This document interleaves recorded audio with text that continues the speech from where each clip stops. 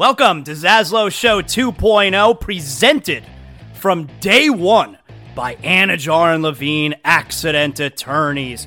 You're dealing with any kind of accident, any personal injury, slip and fall, motorcycle, car accident, bike. Anajar and Levine Accident Attorneys, 800-747-FREE. That's 800-747-3733. Title sponsors from day number one. No, before day number one of Zaslow Show 2.0. My guys Mark Anajar, Glenn Levine, Ellie Anajar. They believe in me. If you're listening to the show right now and you're dealing with any kind of personal injury, I'm sending you to my friends, Anajar and Levine Accident Attorneys. You don't have to deal with the insurance companies. You don't have to deal with the medical bills. You need to focus on getting right. That's where they come in. They handle all the stuff that you don't want to be bothered with. You need to make sure you're getting healthy, and they're going to make sure you're getting the money that you deserve. Anajar and Levine Accident Attorneys, 800-747-FREE. That's 800-747-3733. Proud title sponsors of Zaslow Show 2.0. Welcome aboard. This is Zaslow Show 2.0.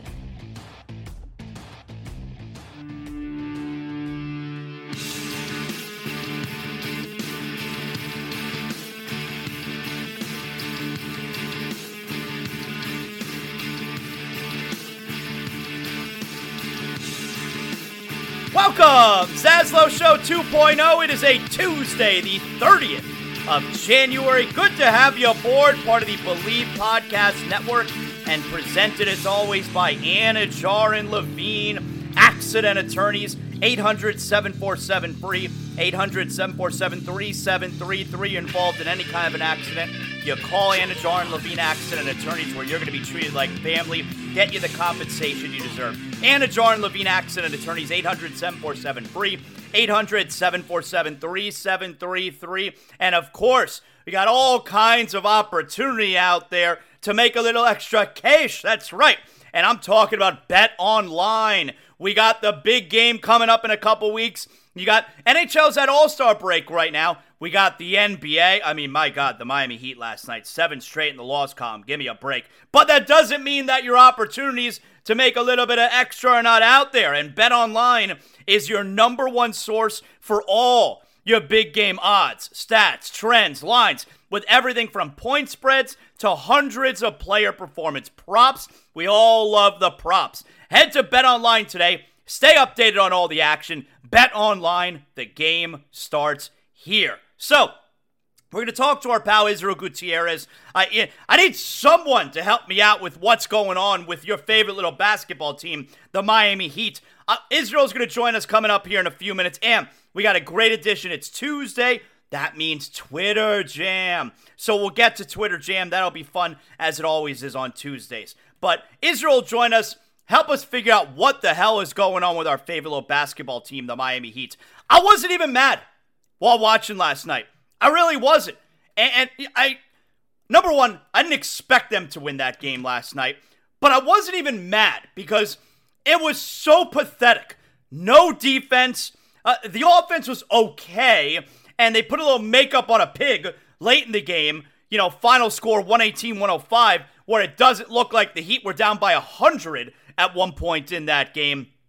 But this was a pathetic effort pretty much from start to finish for Miami. And you got Jimmy Butler after the game, and this is Jimmy's MO. You know, you like this about him, but it could also frustrate you a little bit, like last night where things could be going really great, and he's got a level attitude. Things could be going really terrible, and he's got a level attitude. And that's what you heard last night after the game. He's not worried, but I do think the Heat fan would like to hear or see some type of frustration. I think the Heat fan would like to be able to hear or see that the team is as angry about what's going on right now as you are.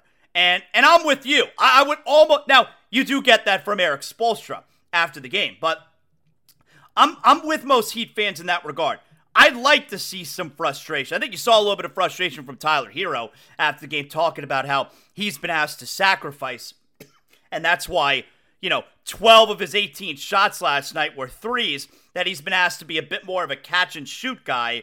I don't think the Heat fan wants to hear about Tyler Hero talking about sacrificing when he still attempted 18 shots. And I love Tyler Hero, but Tyler Hero, he's going to be the whipping boy right now. And I do think there's an adjustment. This Heat team is all about sacrifice. I do think there's an adjustment that needs to be made with Tyler Hero because of Terry Rozier. You now have a point guard, a scoring point guard. And yes, you got that for a couple years, Tyler's rookie year and his second year with Goran Dragic, but not to this extent. Like, Goran wasn't quite that guy anymore. Terry Rozier, this is a guy who could score and is going to have the ball. And so, yeah, it's going to affect Tyler's play. I also think there's an adjustment for Bam. And what I mean by that is, when players were out and hurt, especially Jimmy, especially Tyler Hero, Bam showed us he can be that guy. He was terrible last night, but I think part of it is there's an adjustment where Bam doesn't have the ball in his hands as much, and you're not getting recently that super aggressive Bam that we've seen most of the season. So the Heat are they're in that malaise, which pretty much every team goes through. I mean, every team doesn't go through a 7-game losing streak. That's pathetic. But we're in that end of January, February malaise, which a lot of teams will go through. And at the same time, by adding a player like Terry Rozier, who's going to be a big-time positive eventually, and he was good last night, there is also an adjustment period that a team that is not playing well also has to adapt to. And that's where we are right now, where you have, it's almost like a perfect storm of a losing streak for this team right now. So anyway, that's where we are. All right, let's get to it. All guests on Zaslow Show 2.0 brought to us by the official beer of the program, Johnny Cuba. European roots with that Caribbean soul, a refreshing German lager in a can. You pick up a 6-pack of Johnny Cuba right now. Your local Sedanos, Presidente, Winn-Dixie, Fresco y Mas. That's how you're going to enjoy an evening, just like we do here in the Zaslow Mansion. Make sure you always drink responsibly, and don't forget Johnny Cuba's mantra, stay tranquilo. Our pal is ESPN's Israel Gutierrez joining us here. Been a long time since we've spoken, Israel. You doing all right? Everything good in the Gutierrez casa? Everything's great here in the mansion. When the Heat aren't playing especially well, the mood in the mansion's a little bit altered because it's shocking. Not because of anything else, but just because it's shocking. Well, but yeah, everything else is good. We'll talk about the championship games, and we'll look a little at the Super Bowl. I don't know if we're quite there yet. But yeah, let's start off with the Heat here, man. I wasn't even mad about last night's loss because I guess I expected them to lose that game last night, considering the current state of the team. What did you make, though, of Jimmy Butler post-game where, Jimmy did the thing where he's not worried. We know what kind of team we are. We just need to get back to having fun. Obviously, it's not fun losing 7 games in a row. But that's we've come to expect that. He's in his 5th year here. He's very nonchalant. When things are high, he's at one level, and when things are low, he's at another level. What do you make of Jimmy's comments last night?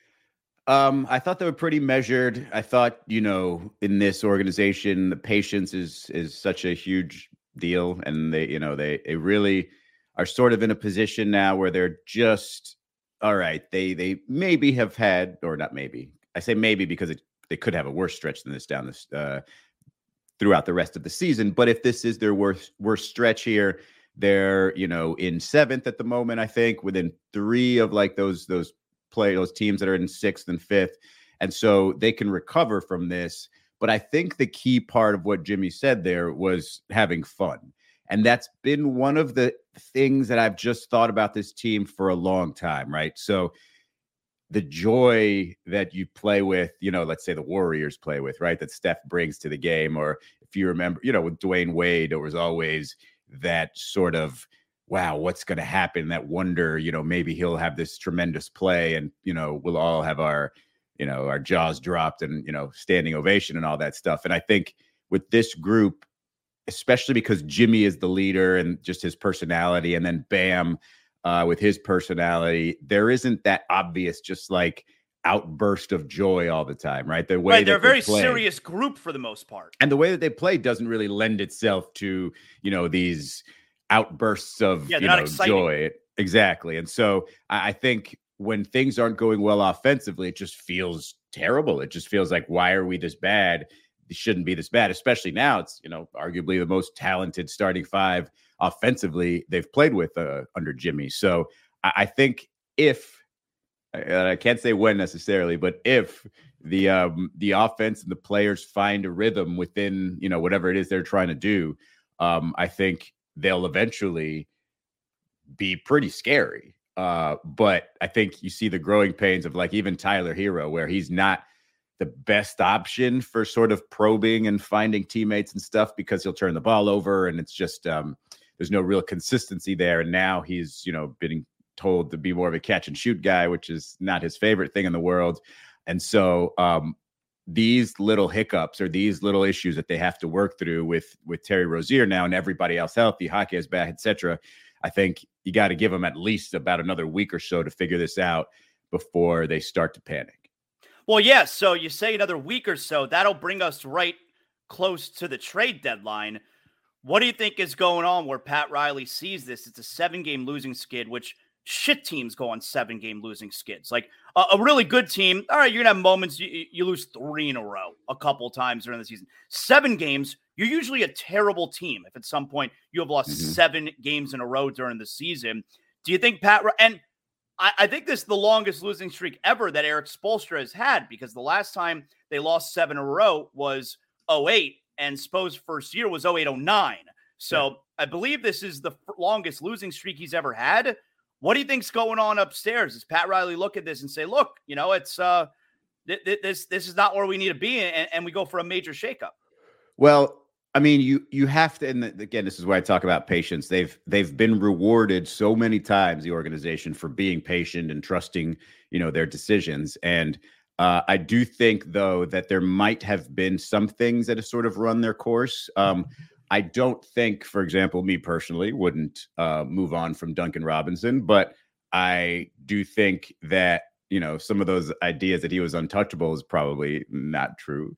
Well, yeah, we know that's not true. Right. And so, like, if you look at the way the team was playing when they were shorthanded and guys were stepping up, like, those are real for those players, but they're sort of moments that come when you're in a rhythm and when you're regularly getting these looks or these opportunities. And I think when you start to dwindle them, they're not going to feel as good. It's the same thing with Bam. Bam's offense was, numbers wise, like counting numbers, was pretty good. Like early on, it was the best, he's played. But if you look at the efficiency, not really there.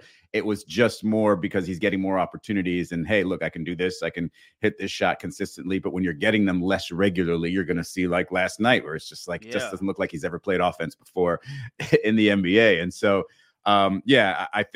I think they will figure that out eventually. But I do think that there may be a small tweak. I think part of the whole, hey, Tyler, catch and shoot a little bit more. So maybe they don't necessarily need the threat of Duncan and can sort of get more of a different type of player if you trade him. But I also I look at this team and I think, okay, maybe another big, maybe. But if Kevin Love is healthy and he's playing the way he had earlier in the season, I don't even think you need that. So I think it's more of figuring out what you have now than thinking that one trade's going to change anything. If you're going to make a drastic trade, like let's say trade Tyler or something at this point, it's going to be such a big move that you just don't know how it's going to work until you see what players we're talking about. What do you make of the Rozier trade? How do you think that's going to play out? I mean, I liked it. I mean, he is essentially, a little bit more athletic version of Tyler, can handle physicality a little better, but similar types of games, and I think when you look at what you gave up for him, I think that's a great move. Like at the end of a shot clock with Kyle Lowry with the ball in his hands, it's a disaster. He's going to pump fake and hope to get a foul and then, fade away and throw something high off the ceiling. With Terry Rozier, he might be the best option on the floor if the offense breaks down, to be able to get you some sort of emergency shot. So I think in just that respect alone, he's an upgrade. He can defend. He's not going to, do the well-timed charge taking the way Kyle Lowry had. That's just an instinct on defense. But I think he's definitely an upgrade and worth that first-round pick. Let me ask you a couple other NBA things here. Did Doc Rivers pull a snake in the grass move with the Bucks? I don't know. You mean in terms of just being an advisor and then sort of like, I mean, I think the advisor thing was more of a desperate move from the Bucks. And if Doc sort of saw this happening, then maybe. But I don't know if, I don't think he went into this first year of broadcasting again and said, all right, I'm going to be gone by the middle of the year. There isn't a situation where coaches are just like, oh, yeah, I can definitely take a team midway through the season and win a championship. And that's pretty much all Doc would want at this point, is a chance for a championship. And this was the only ready-made championship team that was willing to give up its coach. And so I don't think it was dirty. I think if you're going to look around the league, if you're the Bucks and say, hey, what if this doesn't work with Adrian Griffin? Doc was probably the backup plan all along, whether or not he was an advisor. So, yeah, I don't think anything crazy happened. I do think that it was a good move for them. One of the things I said at the beginning of the season, I was like, I can guarantee you one thing for sure right now. The Milwaukee Bucks are not winning the championship. Not the first year with Dame, and not under Adrian Griffin's first year. And now with Doc, I think that changes a little bit because he can sort of fast track the knowledge there that's needed to get to that championship level. And then maybe they can, show some sort of defensive presence in the playoffs. But I guess we'll have to see that first.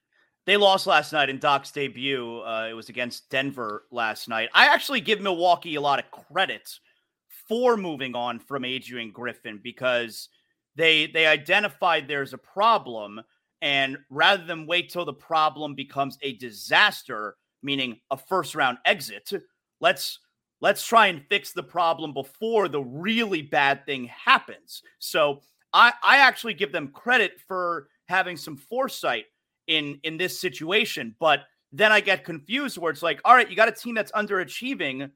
Doc Rivers is the guy that you're going to get? I mean, I think it's a team that has done it before, like the main parts of it, Middleton, Giannis, Brook Lopez, etc. They've won. They know how to. They just need the right direction. And I do think that I don't know if you know when you have the right guy. I just know when you have the wrong guy.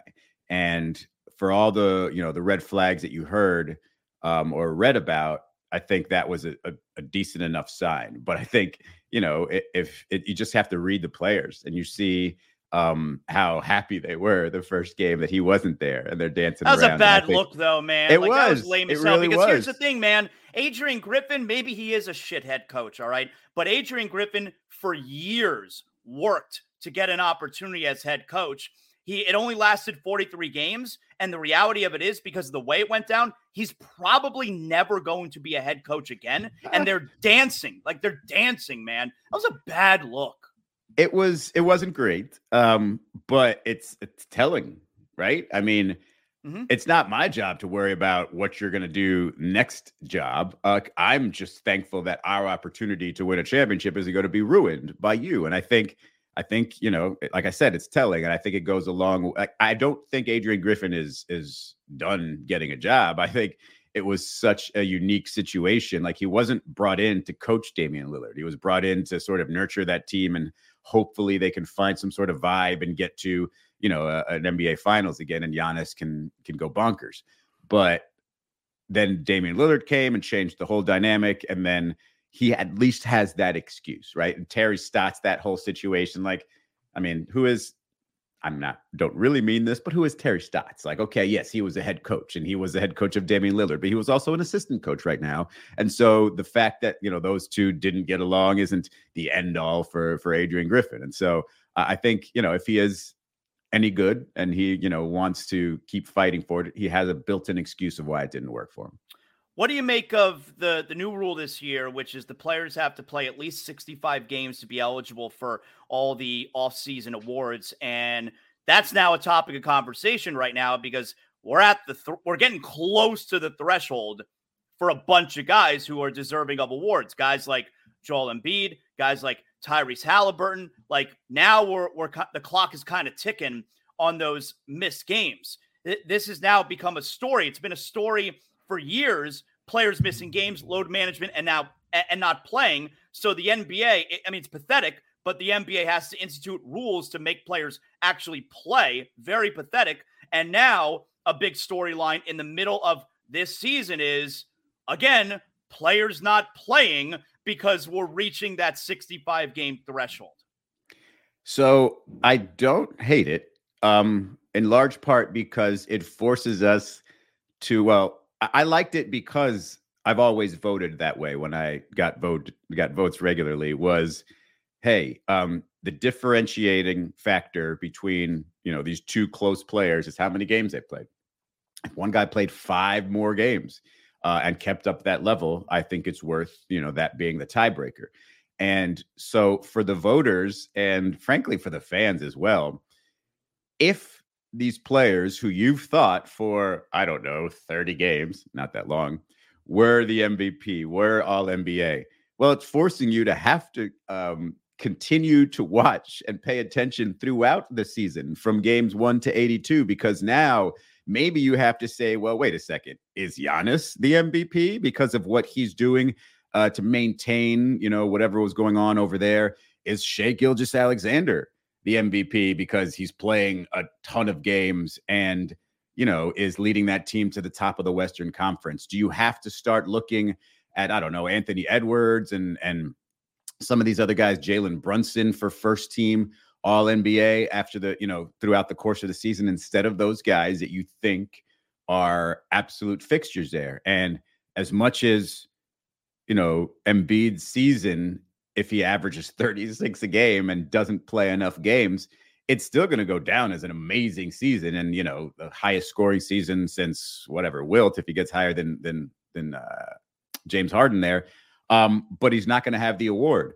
And I think if it's a 1-game difference between the person who wins the award and the person who doesn't, I think if the stats are heavy in favor of the person who's played 1 less game, that's going to be troubling when you look at it that way. But if it at least forces you to look at the entire landscape and weigh, hey, if Shai Gilgeous-Alexander carried that burden for a dozen more games than Joel Embiid, and their teams have similar, or maybe Shai has a slightly better record, I think it's okay to force yourself to look at the other guy based on this arbitrary number. So speaking of MVPs, let's talk about the championship games from Sunday. Lamar Jackson, woof. He had a great year. He's likely going to win his second MVP. And it's funny, though, because I remember when it got to late in the season, maybe it was like heading into the final week, because whoever it was he faced in week, maybe it was after the game against the 49ers where the Ravens killed them. And it was a big MVP matchup of Lamar Jackson versus Brock Purdy. It was when Purdy was still in the conversation. What more does Lamar Jackson have to prove? And then we see what happened here.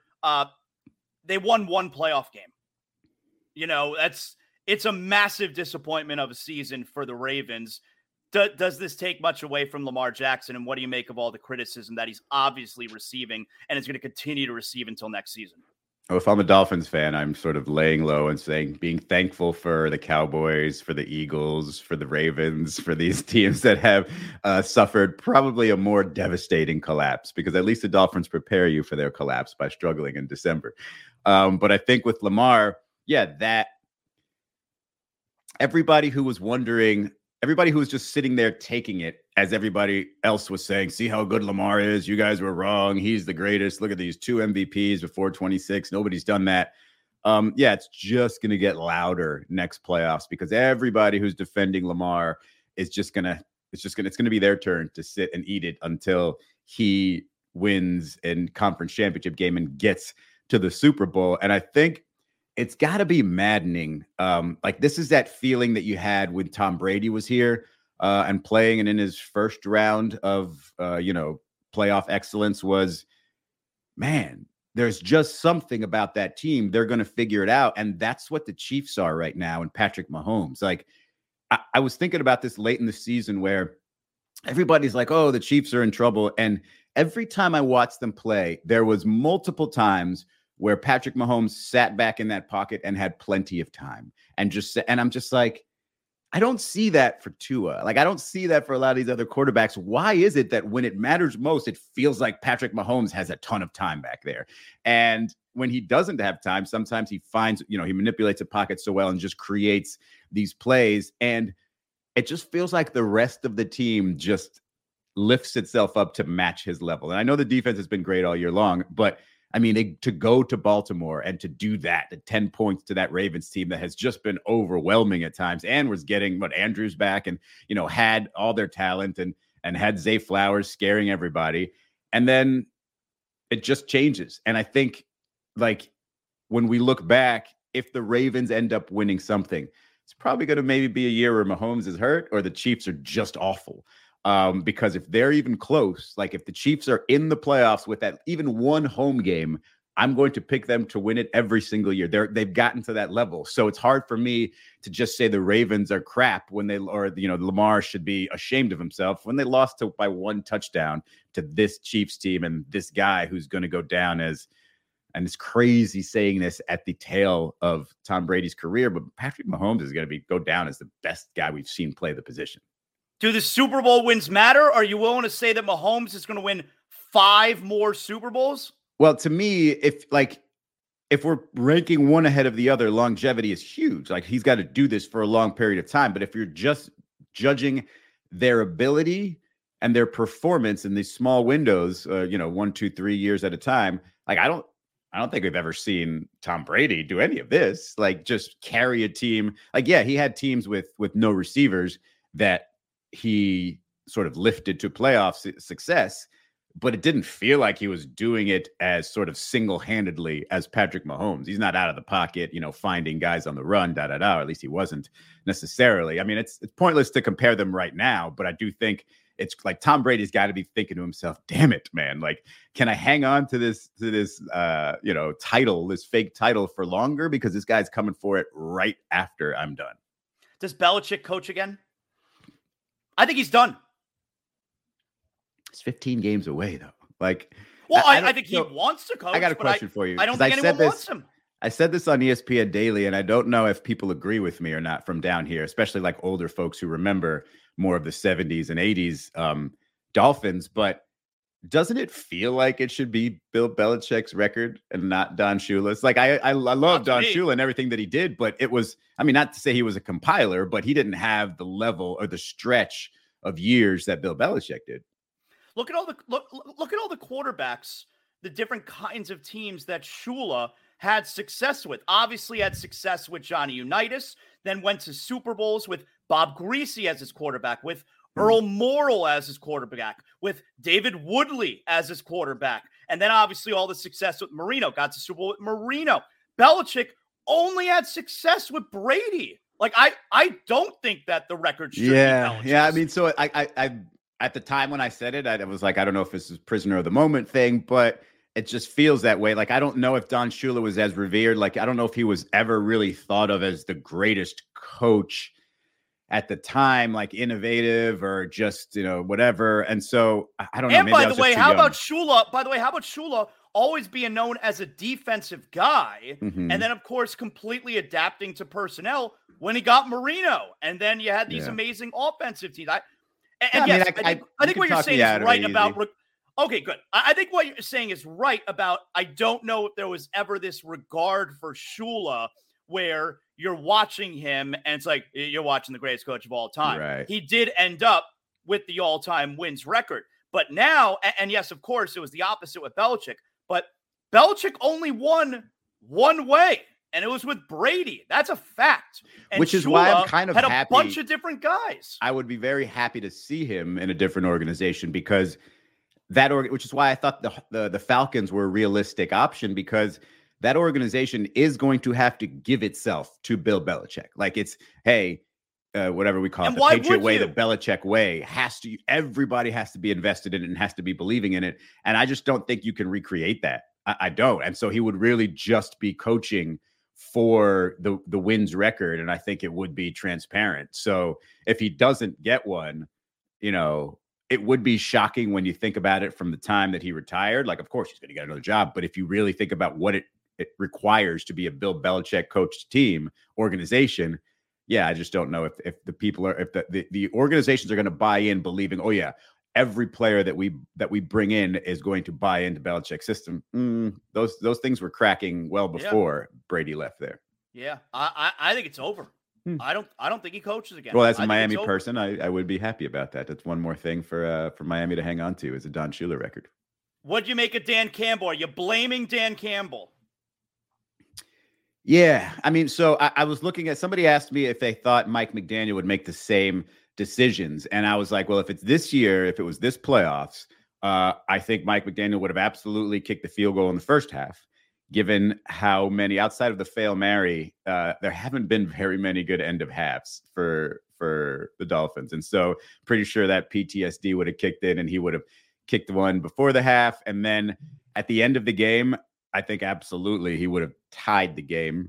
I think it's different if you're on, the 5-yard line, if you're knocking on the door of the goal line, but they weren't, and they should have just taken that field goal and just felt like a brand new game. And I think if you are that coach that is sort of relying on the emotion and relying on the rah-rah and everything else, you can tell your team in the fourth quarter, hey, it's a brand new game. We're tied. We have this much time to just outplay these guys. Let's do it. And I think it would have, put them in a good state of mind, frame of mind going into those last few minutes, as opposed to just sort of the ballsiness of calling it on fourth down and going for it. Like, you've done that all season. Like, I would feel better having the NFC Championship tied than just having gotten the first down, because you still had more work to do in that situation. So I don't know, as somebody who normally thinks in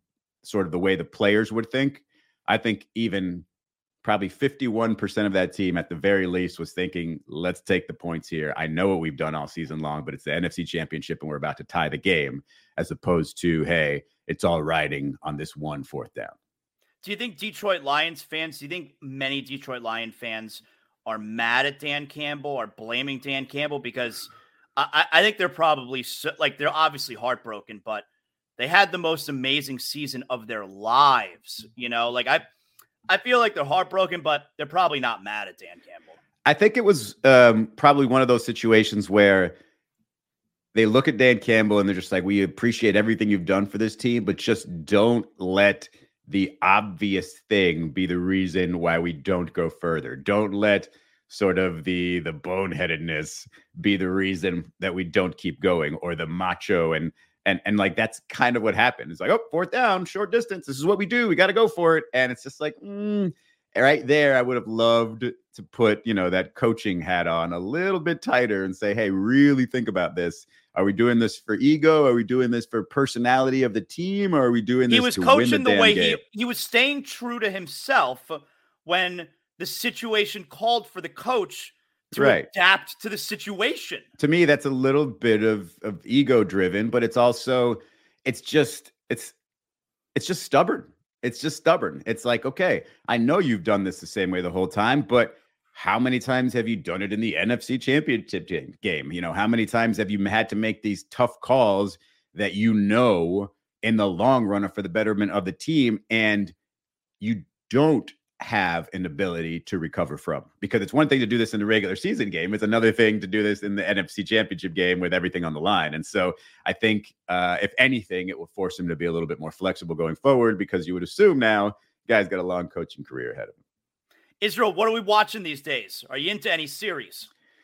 Yeah, I'm actually running out of series to watch. I just watched that Griselda one that does not interest me. That you're into that? Oh, it was pretty good. I mean, if you like all the, sort of the drug cartels and those types of movies, it's mostly good because it was in Miami, and it's a lot of things that I know when I was a kid, I don't remember really reading about, but as I got older, it was just like, wow, all these things happened, just south of where I lived, etc. And so that part is pretty cool. But I watched that. I watched a lot of stuff. So redid season 1 of True Detective. Oh, you know what? That's funny you say that, because I want to watch the new season that has started. Just started it, yeah. And and I think I'm going to go back and watch season 1 because it's been like 5 years since I've seen it. You really only need to watch it for the pacing if you just want to get used to that again. But in terms of like any sort of connection, there are a couple little random, Oh, no, Easter I don't eggs mean in I there, want to but watch it because of the connection. No, that's Right. not what I mean. It just reminds me, it's like, all right, it's been long enough. I could probably go back and watch it and enjoy it again because I don't remember everything. Yeah. In that case, like that's what happened to me. And then season 2, I don't recommend going back and watching that one. No, I've seen. Yeah, I'm not going to go back and watch season 2 or season 3, even though I enjoyed each of them fine enough, but they're not season 1. You know what I want to start watching, which everyone says is great. Have you ever watched Fargo? I have not yet, and I have heard that it was great. That's John Hamm's in that now, right? He's in this season, and apparently every season is its own entity. You don't have to watch from the beginning. Like, I know Billy Bob Thornton was season 1. John Hamm is in this season 4. I think I'm going to watch Fargo. Everyone says it's great. I'm gonna ask you to report back to me on that one because I've heard the same things, but I'm gonna trust your judgment if you watch that. I got the good judgment, man. All right. Excellent job, Israel. When are we going to see you on television again? Go ahead, plug something. Friday, Around the Horn. Okay. That's all I got. You know, we're colleagues now. Like you guys on Around the Horn, you guys are my colleagues as well. You know, if you ever got an open spot there on Around the Horn, look how good I look in a box like this. I mean, come on. All right. Yes. Look how good I look, everybody. In the meantime, if you got any fire takes you want to pass along to me, I'll credit you with them. I'll say ESPN Radio's own Jonathan Zaslow has told me. That's right. Our colleague. Yes. Our colleague. Sorry. Excellent job, Israel. Thanks for hanging out with us, man. I appreciate it. No problem, Zaz. Guys, before we continue on here, let me tell you, if you're thinking about getting a new ride, luckily you're listening to your boy, because I send you to the only car dealership I personally endorse, official car dealership of Zaslow Show 2.0, North Fort Lauderdale Subaru. At North Fort Lauderdale Subaru, they're celebrating the new year with incredible offers on all new Subarus in stock, as well as every pre-owned vehicle on their lot. And when you go to North Fort Lauderdale Subaru, you're getting that North Fort Lauderdale Subaru promise. They provide all their customers with an exceptional experience at their brand new state-of-the-art facility on North Andrews Avenue. You know, it's that beautiful building. You can see it from I-95 at the Cypress Creek Road exit. And whether you're looking for a relaxed indoor car shopping experience or you just want to have your current vehicle serviced, you're going to be treated like royalty at North Fort Lauderdale Subaru. Did you know they service all makes and models? Yeah, so that's right. Whatever you're driving right now, you could take to North Fort Lauderdale Subaru to get serviced, and you know you're getting your service. You can have your service with confidence. You're going to get it back in tip-top shape. That's what we're all looking for. And with an extensive new and pre-owned Subaru inventory, plus used cars, trucks, SUVs of every make and model, you're sure to find your next vehicle at North Fort Lauderdale Subaru. North Fort Lauderdale Subaru, NFLSubaru.com. That's NFLSubaru.com. The location you know with an experience you'll love. Let's get to this week's edition of Twitter Jam. All right, you know how we do Twitter Jam. Every week we get whatever the hot topic is at that time of the week, and we survey, we peruse what's going on Twitter. And this week's topic, Dan Campbell and the Detroit Lions. That's right. We'll start things off here. This tweet is from Mike Golick Jr. We like Mike Golick Jr. He's got the Gojo podcast, and here he says, folks going to spend all day tomorrow destroying, this was after the game. Folks going to spend all day tomorrow destroying Dan Campbell and act like none of these drops and fumbles happened. All right. So there, look, I tend to agree. I didn't like the way Dan Campbell handled the game. You guys know that. I feel like, yes, he stayed true to himself, but sometimes you need to adjust to the situations of the moment, and he didn't do that. But I'm not sitting here blaming Dan Campbell for the loss. I think he could have done a better job. But if you get those catches from Reynolds, if Jahmyr Gibbs doesn't fumble, they probably win the game. And I think that's more important than what Dan Campbell did or didn't do. His next tweet. This is from Speak on FS1. Well, you know we love that show. Speak tweets out, did Dan Campbell cost the Lions the game? And they attach the clip here from our girl Hollywood Joy Taylor. But did Dan Campbell cost the Lions the game?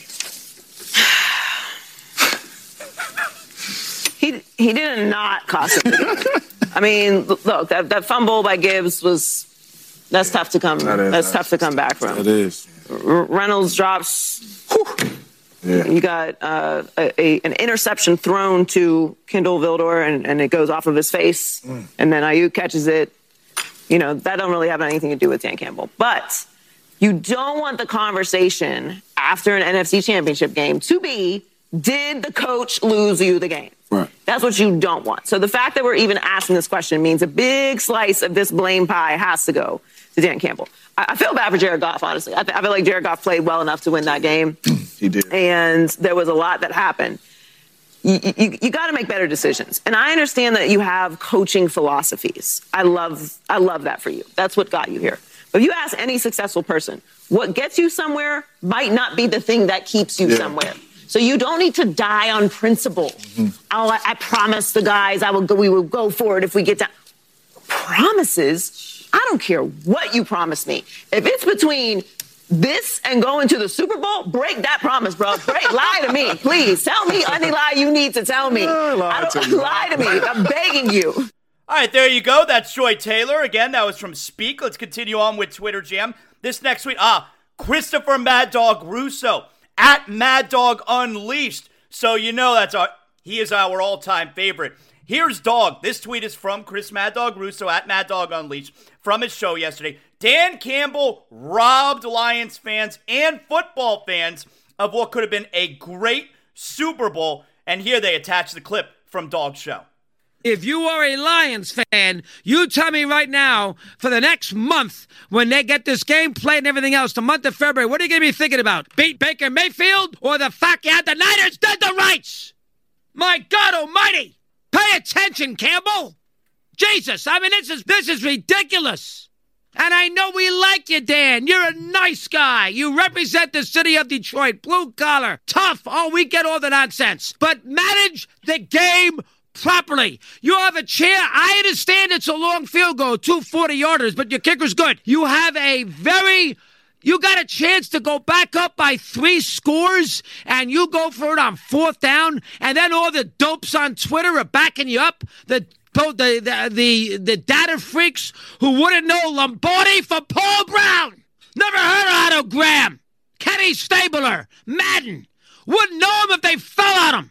They do football via math. That's not how you do football. I don't place all the blame on Dan Campbell. It certainly sounds like Dog is, but Dog's right. Like, the decisions ended up costing the Lions fan an opportunity they may never, ever get. I understand that point of it. Next tweet here. Emmanuel Acho. He hosts Speak on FS1. He tweets out, when I did this math, I got even more livid at Dan Campbell's late game decision making. Pay attention to this clip. And here he attached what he said. Now understand this, because this is where this math gets so very fascinating. Even when the Lions didn't score, their average time of possession was 2.5 minutes, and they averaged 7 plays. So even if the Lions don't score, Joy, they're eating up 2.5 minutes and 7 plays. So you don't even have to score. The last thing I'm going to say, and this is a math that's really going to blow your mind. The Niners were down 17 at half. If the Niners and the Lions trade touchdowns and field goals, every time the Niners get the ball, they get 7. Every time the Lions get the ball, soon they get 3. It would have taken 5 possessions to make up that 17-point deficit. There's only 5 possessions and a half. Yeah. So even if you just take your 3s and let them take their 7s, they still would have run out of time. Yeah. James.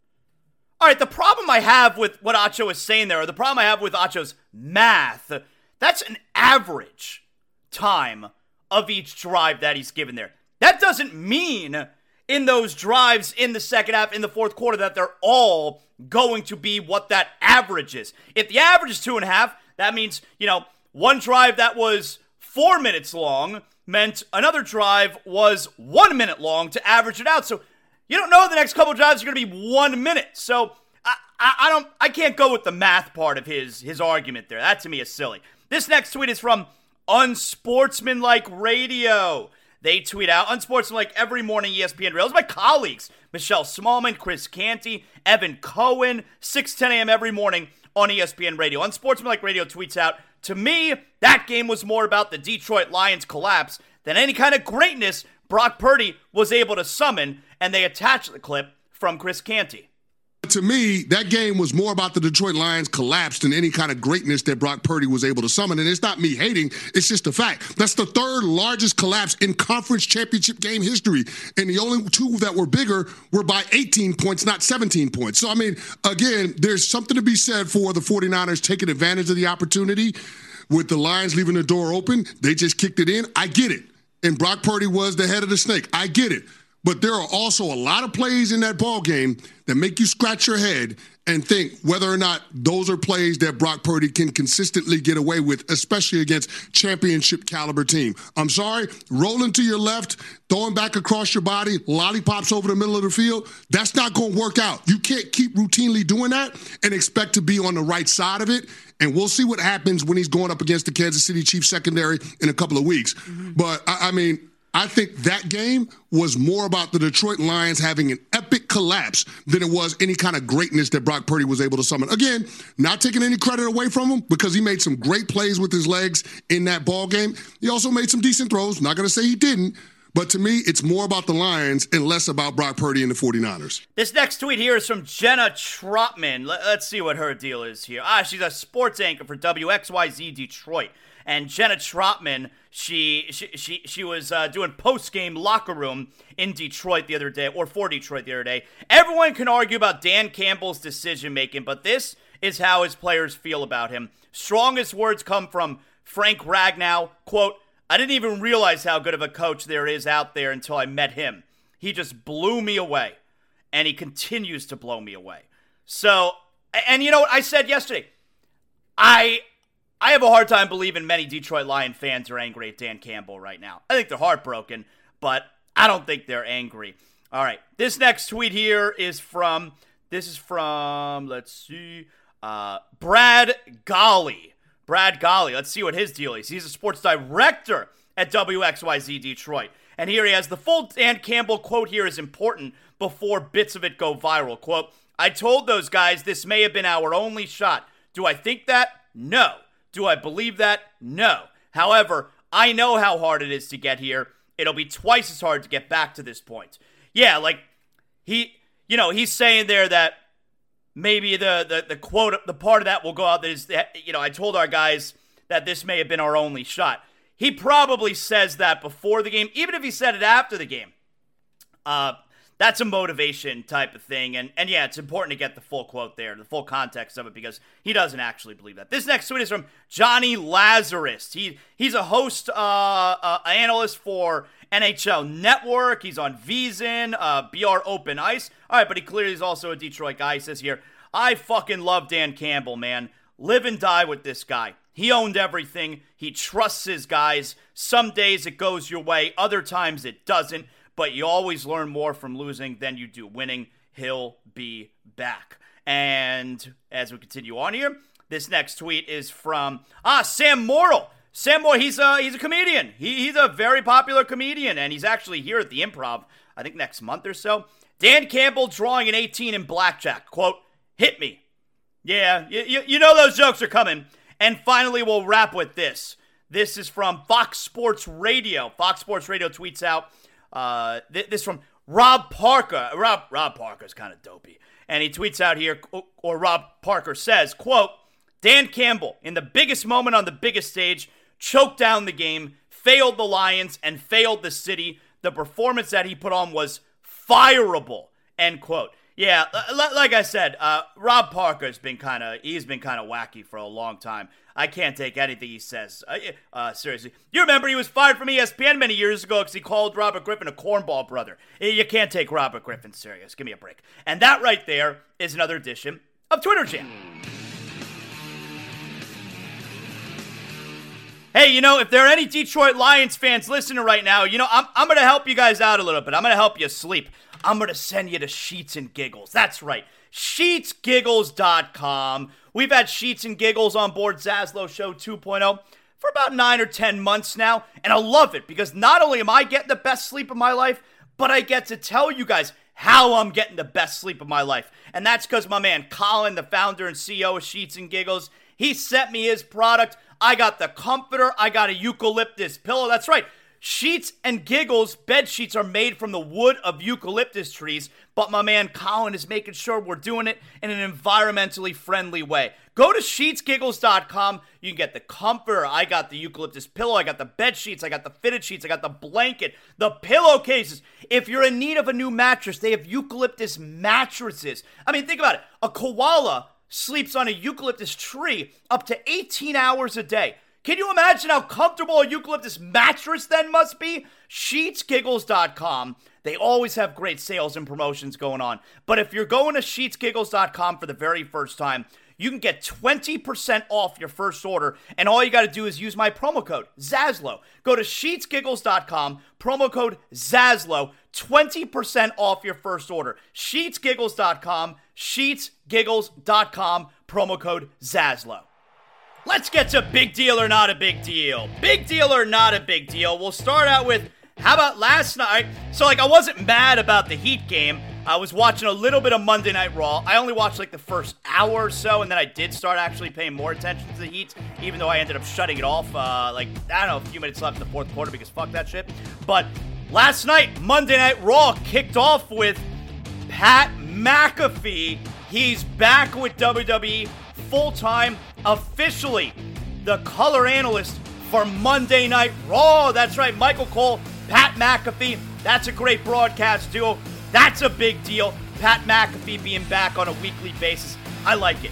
Big deal or not a big deal? Speaking of Pat McAfee, here was on the Pat McAfee show yesterday, and I've been talking about this recently where Pat McAfee, he's also sick of all the Taylor Swift hate. Stuff. The most successful woman on earth right now. Yeah. Dating the greatest tight end of all time who's on the current dynasty.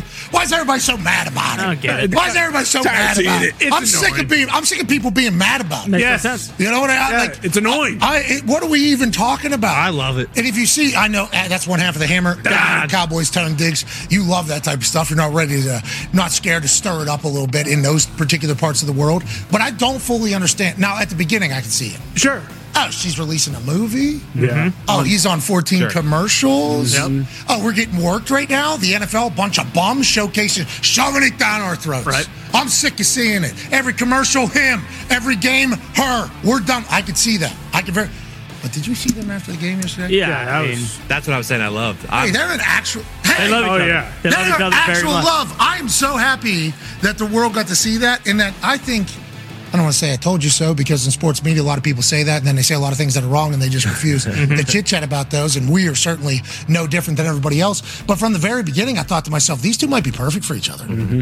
Yeah, I'm going big deal. I've been saying the same thing, and it's funny the way things are going, where there was all this Taylor Swift hate, and I think it's now going to do a 180, where you're going to get more of that, where this is not a big deal. Who cares? I'm with McAfee on that. Big deal or not a big deal? All right, we'll stick with kind of a WWE angle here as well. So Roman Reigns, the undisputed WWE Universal Champion, the head of the table, the Tribal Chief. Well, you may remember, right before the NFL season began, Roman Reigns was a guest on ESPN First Take. And you know Stephen A. does his Stephen's A list? Well, Roman Reigns did his list, and it was top 5 Super Bowl contenders for this season. Number 2 was the Kansas City Chiefs. Number 1 was the San Francisco 49ers. The Tribal Chief was right on the money with who was going to make the Super Bowl. Stephen A. Smith and Swagoo, Marcus Spears, they didn't agree with Roman Reigns. Roman Reigns put him in their place. He wanted to comment on your list first before I pick it. Go ahead, Swag. It's fluid now. Remember that. Fluid. It's fluid. First of all, man, The list is might be fluid. different The than list is fluid. Roman come up there with all chiseled with that hair, got a nice suit on, and he thinks Stephen A. He can come in our lair and put a list together, and it don't get just tore to pieces. Number one, Rome, you bias, okay? So your number one pick goes out the window because you're biased. You're just being a fan of the San Francisco 49ers. We don't even know if Brock Purdy really that good. He done only played 7 games in the NFL, and you want to talk about them being Super Bowl contenders. Why in the hell would you ever put the Kansas City Chiefs 2 at anything? Have you watched the NFL the last 2 or 3 years? They ain't 2 at nothing. Outside of losing in the Super Bowl, that's the only time they lose, Ron. Only time they lose is when they get to the Super Bowl. That's it. The other thing is this, man. Where in the hell is my Dallas Cowboys at on this list? I don't understand. No one has your Cowboys. You have them I thought about it, but I mean, everybody was like, what are you thinking? What are you talking about, Marcus? I'm going big deal. I mean, the tribal chief, he was right on the money there. How about that? And finally, big deal or not a big deal. Here's Brian Scalabrine. You guys know it's one of my favorite shows every morning, SiriusXM NBA Radio, starting lineup, Frank Isola, Brian Scalabrine. Here's Brian Scalabrine from this morning on Joel Embiid, who, he keeps ducking Nikola Jokic. But Embiid could win a championship this year, and then debate could spark up. But until he gets over that hump, you can't give him the nod over him. And I'm just saying to the media, don't go down with the ship. Just watch, look at the past, look at the accomplishments, and then say to yourself, all right, I get it. He had the one game in Philly. And by the way, he dominated Jokic last year in Philly too. I think he had 50 him last year. Yep. So we had these 2 games in Philly. Why are we holding on to those as the end all be all? But then when a guy ducks him, we don't talk about that. And why is it when if Tyrese Maxey would have played, would Embiid would have played? We don't know the full scope of this. Maybe Embiid looked at it wait a minute here. I don't have this guy and this guy. Maybe I should sit out this game. What's the point of playing it? Yeah, I'm going big deal. He's spot on. I mean, you got all these guys. You heard me talk about it with Israel. That's now the big story again. Missing time because we're approaching that threshold with guys like Embiid. Embiid's having an MVP caliber season. There's no way he's going to qualify. He's going to miss a few more games, and he's not going to be eligible, and it's because of bullshit like this where he's 1,000% ducking Nikola Jokic. And then he's egging on the crowd at the game over the weekend where, I mean, that's real cute. People pay a lot of money to go to these games, and then right before the game starts, you are questionable. You walk out in street clothes, and you think it's funny. I mean, fuck that. It's so screwed up. It's a big deal. And that right there is another edition of Big Deal or Not a Big Deal. Yes. All right. Thanks to everybody who hung out and listened today to today's show. Brought to you in part by BetOnline. Thanks to everybody who helped put the show together. I can't do it without all our hard work. We'll talk to you on Zaslow Show 2.0 tomorrow. Know what that means.